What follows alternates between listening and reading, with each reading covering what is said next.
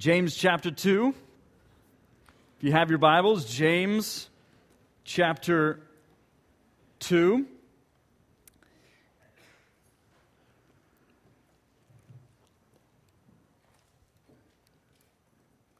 Grand Central Station,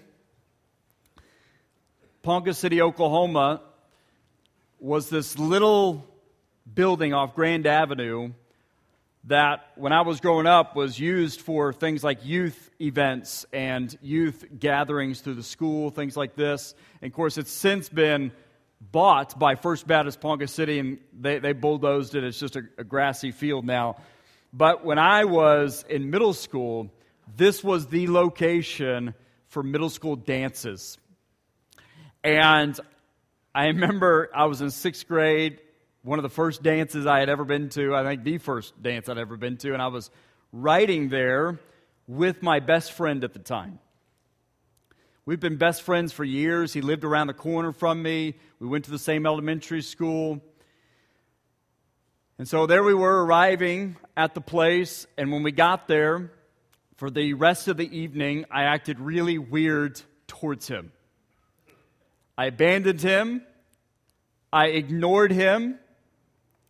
And the reason is because I wanted to hang out with the cool kids who went to the cool elementary across town. Now, ironically, he would later become friends with them and me not so much. But at the time, I knew who the in crowd was, who I wanted to be associated with. And so I abandoned him, I ignored him, and acted really weird towards him that entire evening. And afterwards, I felt sick, almost nauseated. I felt terrible. For a couple reasons. One, because he was a friend. He was loyal. We had a great friendship. But two, he was an unbeliever, and I was a believer, and he knew that, and I knew that. And it severed our relationship. We were never the same after that. Still eats at me today even. Because we both knew. We didn't have to speak it. We knew by my actions that I had showed favoritism. For ridiculous reasons, for untrue reasons, for selfish reasons, I had showed favoritism. I had committed what James calls the sin of partiality. The word that he uses here in James 2 is a Greek idiom that literally means to accept a face. To accept a face over another. It quite literally means to make unjust distinctions between people by treating one person better than another. To show favoritism. To be partial towards someone. And I, my little 6th grade self, did just that. Because inwardly, and perhaps subconsciously, I thought appreciation, recognition by association. Man, if I could just impress them, if I could just get near them, if I could just show them something, then people would recognize me. Then people would want to impress me. Then people would want to come near me. And James says this disposition, this attitude, this showing favoritism must not be among us. Or we will sever. We will break and destroy our relationships with each other. And we will do what I did with him. We will damage our testimony to the world.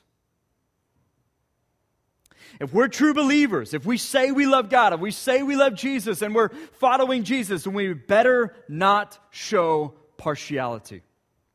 For whatever reason, whatever the context, whatever the gathering, we had better not make unjust distinctions between people by treating one person better than another. Partiality shall not be among us.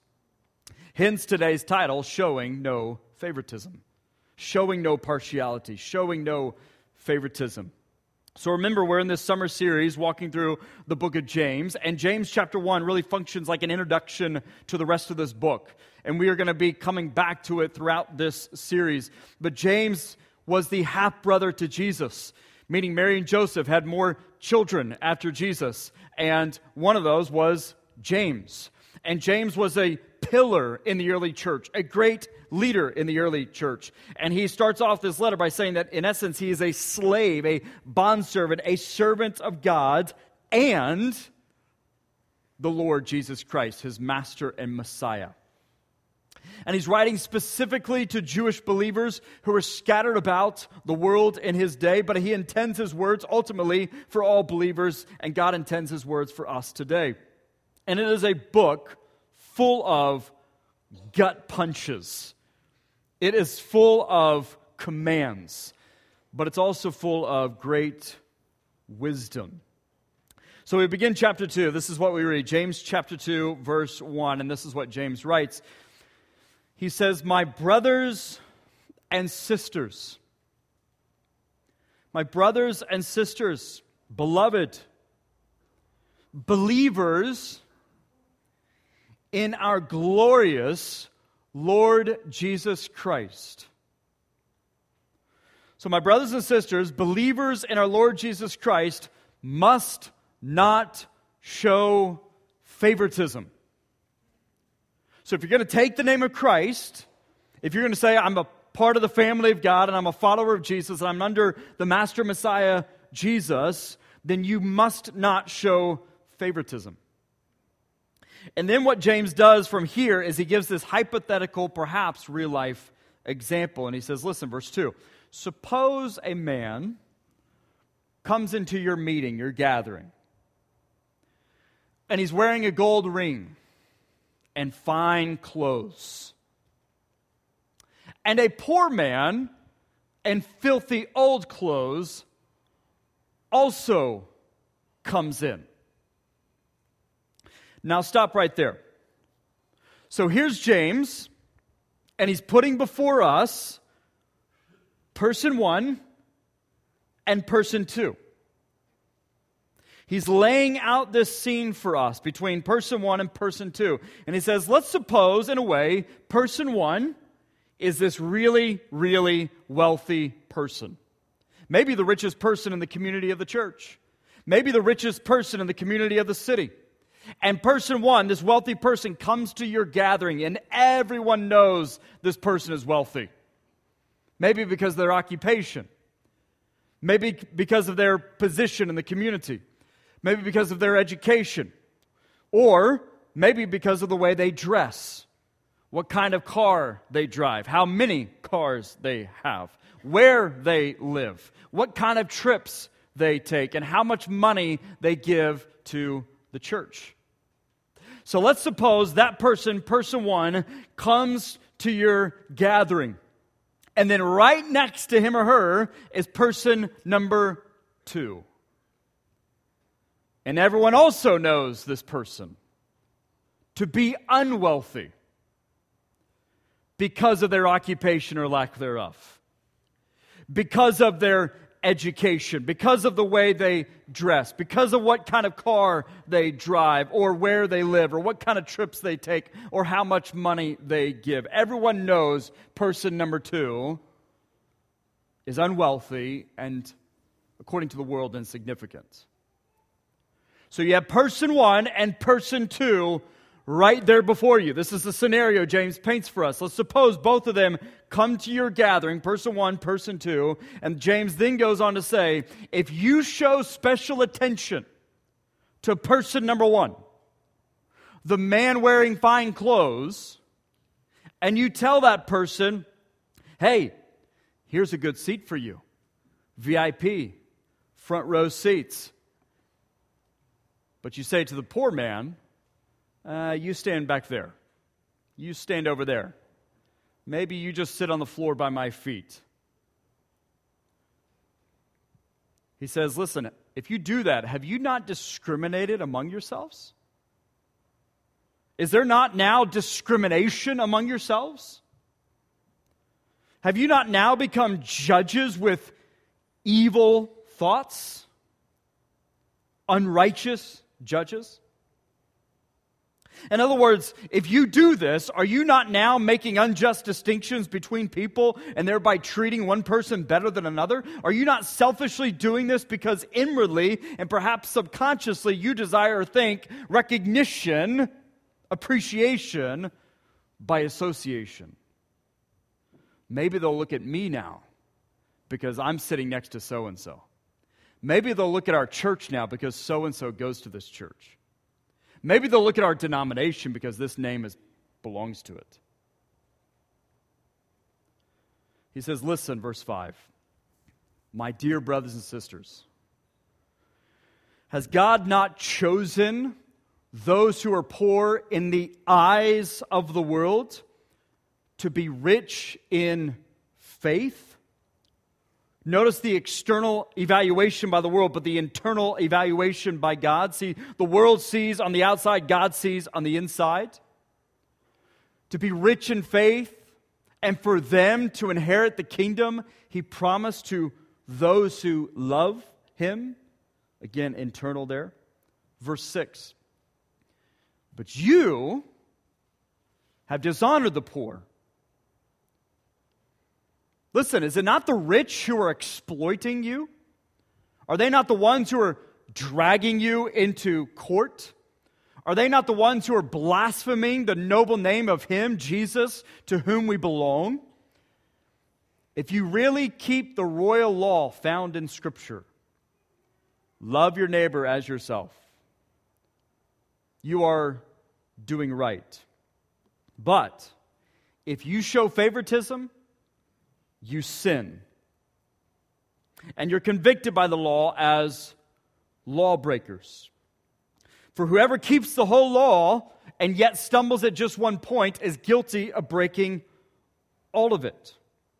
For he who said, you shall not commit adultery, he also said, you shall not commit murder.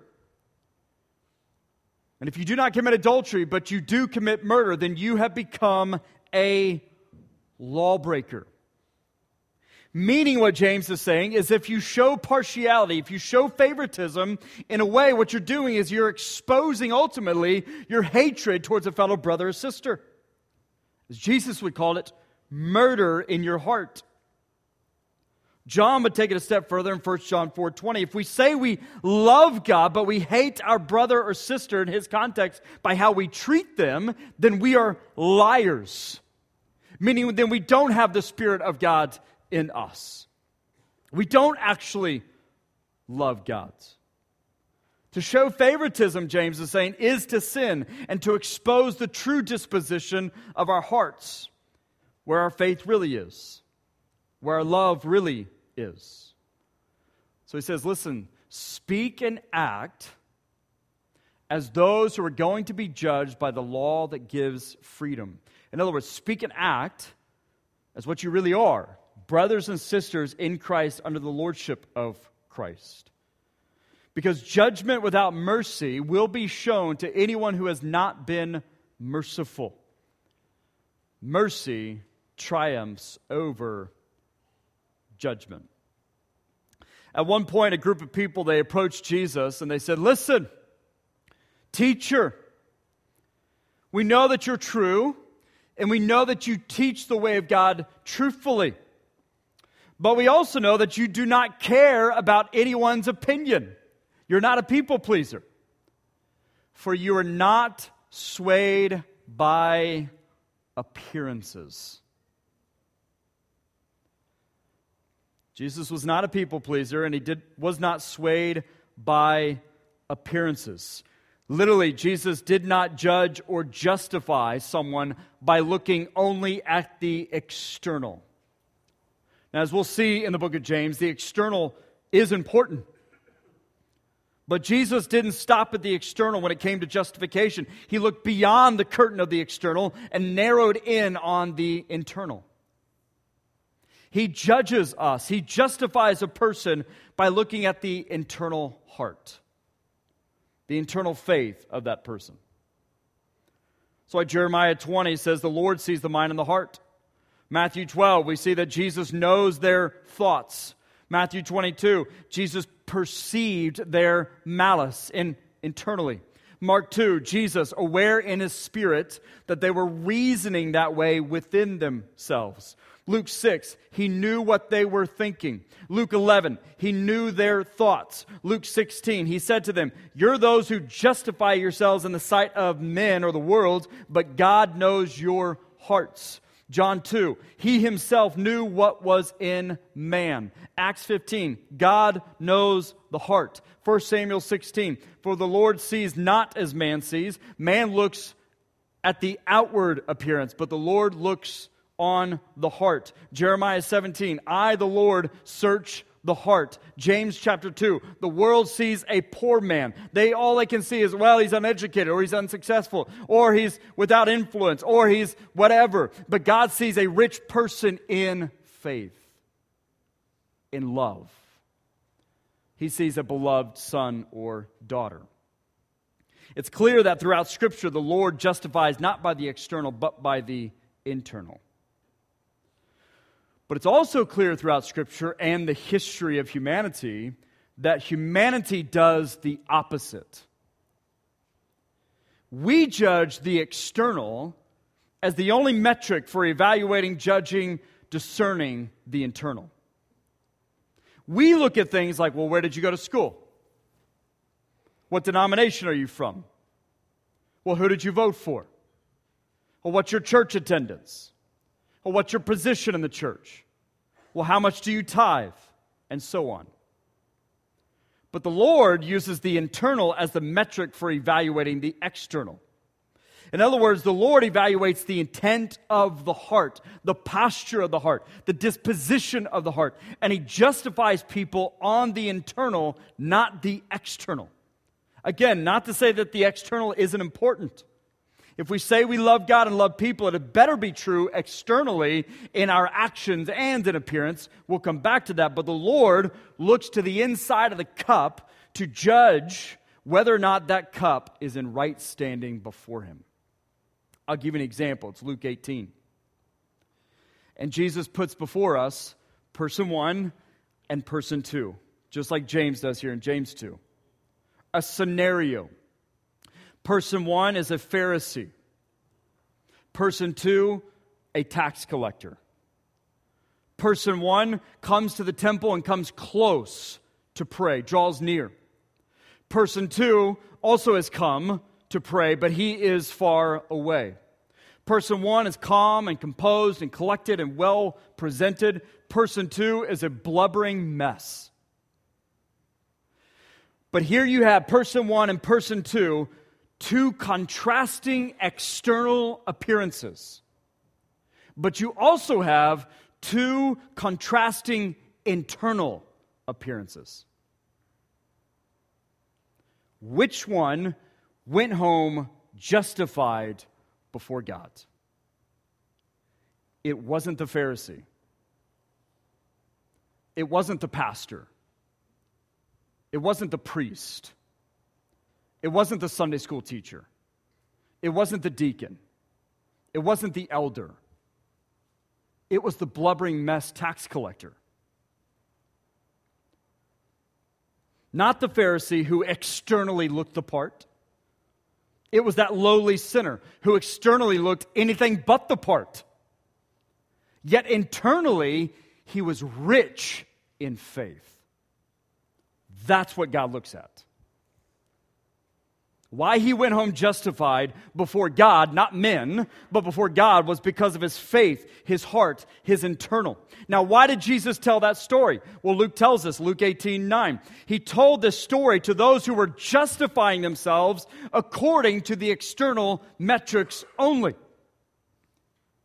And thus, as a result, they were looking down on others. Meaning, using those external metrics, these were the ones who were showing favoritism to those who looked like and spoke like and acted like the Pharisee. And Jesus says, that's fine if you do that, but before God, you're not justified. Because God doesn't look at what man looks at. He looks upon the heart. So humanity, the flesh, the sinful nature, has a bad record of justifying others and ourselves by the external. Hence the old saying, don't judge a book by its cover, has become so popular. God looks through the curtain of the external and evaluates and examines and justifies a person based on his or her internal faith, disposition, belief, love for him. They're the ones with the inheritance, who are blessed, who go home justified. And what James is reminding us here is, as Jesus' followers, slaves and servants to God, called to imitate God in all things, what James is saying is Jesus has called us to do the same. Listen to what Jesus said, John 7:24. He said, stop judging by mere appearances. Make a right judgment. Look beyond the eternal or the external. See the internal. I came across a fictional story a while back. It was a story based off the widow's offering in Mark 12. And the story is about this wealthy man who put out an advertisement about this silent auction that he was going to have. And in the ad, this wealthy man said, whoever bids the most, whoever gives the most will inherit this famous, classic, unique, one-of-a-kind, beautiful painting. Well, at the auction, people gathered and bids were written down and submitted. And there was one guy at the silent auction who was worth $50 million. And everyone knew this. You could Google his net worth. Everybody knew this. Worth $50 million. And he bid $100,000 for this painting. There was also another woman there who almost had no business being there. Nobody knew her. She came not from means, and she bid $25. Man worth $50 million bids $100,000. Here's this woman almost worth nothing bids $25. After all the bids came in, this wealthy owner gathered all the bids up and he revealed all the numbers. 20,000, 3,500, and 100,000. The highest bid. And everybody said, oh man, wow. He even in that revealed the $25 bid. And people kind of laughed and snickered. Come on, $25. Well, after all the bids were revealed and the $100,000 was the highest bid, everyone began to praise the man worth $50 million because they knew, again, who it was. And they knew he was the highest bid. They knew now this painting belonged to him. So they're praising him. Hey, congratulations, that's a great buy. It's going to be awesome in your place, and so on and so forth. And the $25 and the woman went completely unnoticed. So the owner then comes up and he announces the person who has inherited this painting is the woman who bid $25. Of course, the crowd is outraged. Like, what are you talking about? $25, you made a mistake. First of all, there was other bids higher, but this guy gave $100,000. He bid that. Well, then the wealthy man who was leading all this, he said, listen, I remind you that in order to submit a bid, you had to also prove your net worth, financially speaking. Yes, the man who bid $100,000, he has a $50 million net worth. You want to know how much $100,000 is? That's 0.2% of his net worth. Not even 1%. This woman literally worth $25 to her name. She gave 100%. The inheritance belongs to her. That's what James is saying. That's what God is saying all throughout his scriptures. And James is reminding us what Jesus revealed and commanded, that we must stop judging by mere appearances and make a right judgment. It is those who are internally rich in faith and love. They are the ones who are justified. They are the ones, as James would say, who receive the inheritance. So he's telling us we have to quit making unjust distinctions between people and thereby treating one person better than another. With mercy and humility and love through the eyes of Jesus, we have to look through the curtain of the external and see the internal. Listen, Jesus was clear. If we want to be his followers, if we want to take his name, then he's calling us to recognize the forgiveness and freedom and grace and mercy extended to us, undeserving, lowly sinners, given to us not because of us, but because of him, and in him, and by him. He's calling us to recognize his love for us, and then for us to go and do likewise. And you and I, we cannot love our neighbors as ourselves. We can't love just as Jesus loved us if we're showing partiality, if we're showing favoritism, if we're making those unjust distinctions between people based solely on external metrics and thereby treating one person better than another. James is telling us, listen, remember, you are brothers and sisters, all of you, believers in our Lord Jesus Christ, under one Lord. You don't come into this gathering as pastor. You don't come into this gathering as deacon or a Sunday school teacher, or as rich or educated or poor or uneducated, as young or old, male or female. You come into this gathering in Christ, by Christ, and for Christ. In and of yourselves. We are nothing. We have nothing. We can do nothing. Without Christ, we're nobody. But with Christ and in Christ, we have everything. We can do anything. We are somebody. And that's true of all of us. We're merely brothers and sisters in one family under one Lord, all of us. As Paul told those in Corinth a long time ago, he said, listen, each one of you keeps saying, well, I follow Paul. Well, I follow Apollos. Or I follow Cephas, who's Peter.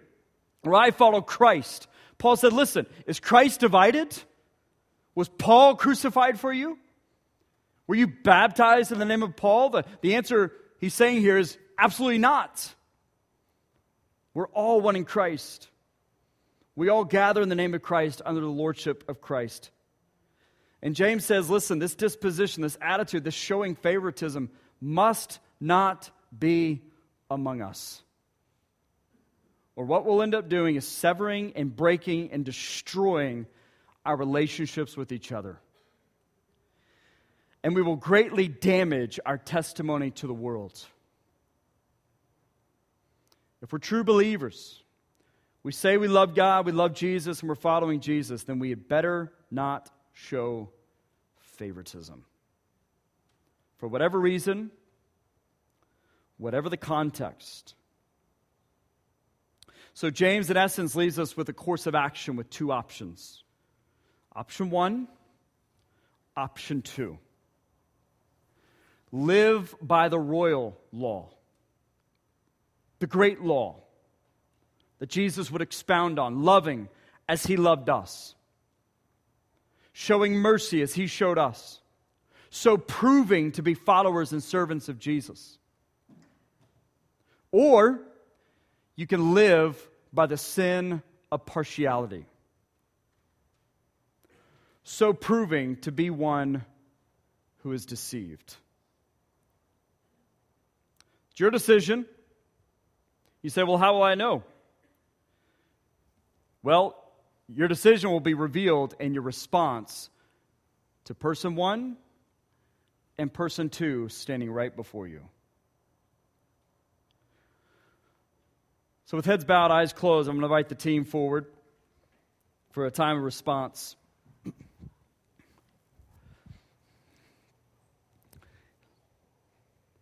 And for some of us, if we're being honest, maybe it's been subconscious or maybe even consciously. We've been showing favoritism, showing partiality, James calls it a sin. Puts it on the same level almost as murder, hatred in the heart towards a fellow brother or sister. So for some of us, this time of invitation is just a time of repentance from the sin of partiality. Maybe it's a call to step forward to reconciliation with a brother or sister. Maybe it's a call to change our attitude and disposition, perspective. But for all of us, no doubt, He's calling us to live a life in which we are living by the royal law, loving each other just as He has loved us. To look through the eyes of Christ at every brother or sister among us, to see ourselves as sinners saved by grace, recipients of His mercy, called to go and live just as He lived towards us. For some of us in this room, man, we've been living outside of Christ. You got to recognize, man, if you're not in Christ, you're outside of the ark, if you will, and the wrath of God stands upon you. Repent and enter into the ark of Christ. Turn from your sin and believe. The promise is those who do will receive the Holy Spirit of God. They will be marked and sealed by God Himself. An adopted son or daughter, no longer a sinner. For some of you, you've made that decision, but you've never followed through in baptism, and the Lord is leading you, calling you, commanding you to make that decision public through baptism. For others of you, you just want to pray for something or someone. These steps are open. Even as I pray, you can come. Father, we thank You. We love You. We thank You that we are saved by faith because of and through Your grace, Your mercy. You gave us Your only begotten Son, Jesus. It's because of who He is, because of His work, that we even gather in the name of Christ here in this place. That we can even approach You because of Him. Lord, help us to love just as Jesus loved us, as You have loved us. Stir our hearts and minds, bring us to a point of obedience. In Christ's name I pray. I'm going to ask that you stand with us during this time of invitation. I'm down here. Whatever the Spirit's leading you to do, be obedient to that.